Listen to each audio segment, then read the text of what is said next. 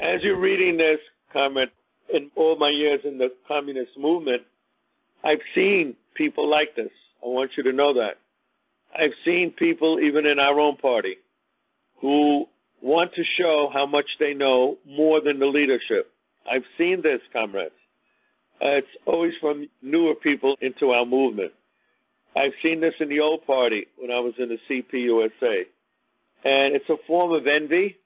It's a form of putting yourself first and the collective second. It's very dangerous. It comes out of individualism.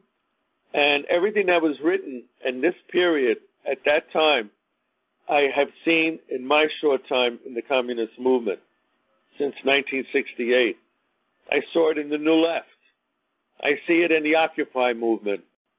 Occupy is a personification of this, where each individual wants to show they're more knowledgeable and know how to deal with the situation than the collective.